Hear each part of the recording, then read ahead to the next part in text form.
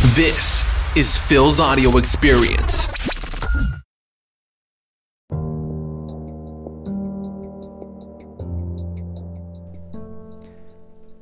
I want to start with a question today. When have you last made a commitment to yourself and you did not follow through? When have you made a plan and you just didn't stick to it? Why is it that sometimes we have a clear vision of what we want to achieve, but we're just not doing anything to get there?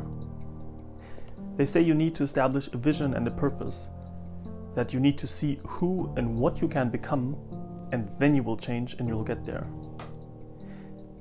And I believe that that's just terribly wrong. And even worse, this approach will typically get you to the opposite of what you intend to achieve, because basically it puts the focus on a very desirable but very distant goal, and it introduces a large set of highly unspecific and hardly quantifiable activities such as eating healthy or getting in shape or reading up on stuff.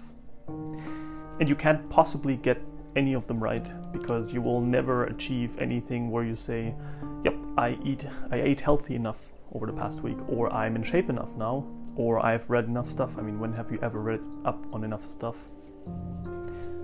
So actually there's a much more powerful road to take. There are essentially three components that make people change. First, people change when they have a reason to do so. This is often called the purpose. Secondly, you need to realize that it's possible to achieve that change. And thirdly, and this is probably the most important of them, you need to have the ability and the knowledge to take the necessary steps to work towards that change.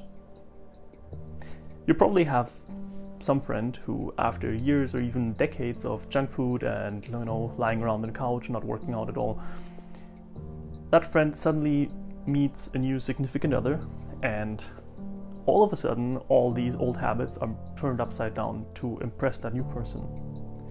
And regardless of whether you agree that this is a good reason to change, the point is that suddenly there was a purpose that required a change. In other words, the intended change was not an end in itself, but it was a means to an end. So basically, people change when they know why they want to become a different person. And very interestingly, this kind of sense of urgency, this suddenness of the newly required change, removed this distant glorified image of what that friend wanted to be, because they just knew that right now something needs to happen. So what happened is this impossibility of, being that whatever was thrown out the window. They didn't have this vision of being a bodybuilder on stage, they just needed to do something right now. So the fact that they didn't know where they were going, and even a slight improvement, was considered a success. And more importantly, being able to say, hey, I've been at it for 2 weeks, I've been eating healthily, this was considered a good result, and suddenly it was very possible to achieve that. And it does something else. Maybe you don't know what the exact steps would be to become an Olympic swimmer. But what you do know is the steps to eat veggies once per day for the next 2 weeks. So when you look at what happened, we just threw the mindset and the big plans out the window and started doing something. Now 2, 3, 4 weeks pass. What will happen then? You will see and you will feel change happening. And this triggers the mindset that, hey, I can actually change something. I don't know exactly where I'm headed, but it feels like I'm going on the right path. And interestingly, this does not only apply to people, it applies to organizations as well. If you want to change something, for example, in your company, and you've been complaining that the system is preventing you and, it's just the system that keeps you, you have to realize it's not the system that needs to change, it's that you need to do something. And of course, it's much easier if you're getting support somehow, but ultimately change is always initiated by the very few that start the doing. What organizations can learn from this is that, yes, ideally you have a greater purpose, but a specific goal that you're working towards, coupled with immediate action, will create a much better environment for your people than getting the mindset and a vision for the future right, and hoping that someone will haphazardly start working on something that contributes to this vision. Now, Whether you're talking about work or personal goals, there are two keys to achieve your goals. First, you have to find the right balance between the long and the short term. Having this distant vision for your 10-year achievement is good, but it's usually very difficult to see what the specific steps would be that you can take today to move towards this. And on the other hand, if you just get up in the morning and plan only for today, this may provide too little context and too little sense of progress after all.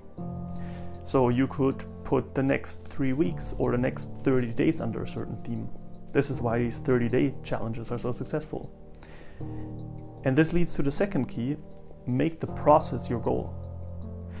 If you want to achieve a changed you or a changed organization, this means that you yourself will change in the process. And I'm specifically not saying you will have to change, because it's more that you will change whether you want it or not.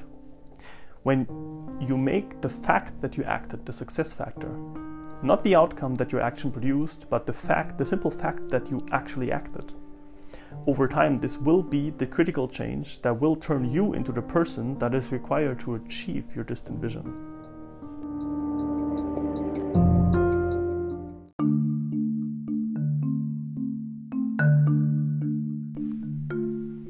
So if there's one thing you want to take away from today's episode, then it's this. It's a very common misconception that the right thoughts will somehow govern you towards the right actions, when in fact, and remember this, your actions will lead to the right mindset and to the right spirit.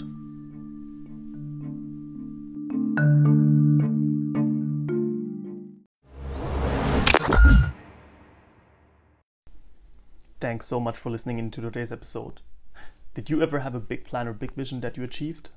How did you make it happen? What was the key to your success? Let me know in the comments, shoot me a message, I appreciate it. Thanks.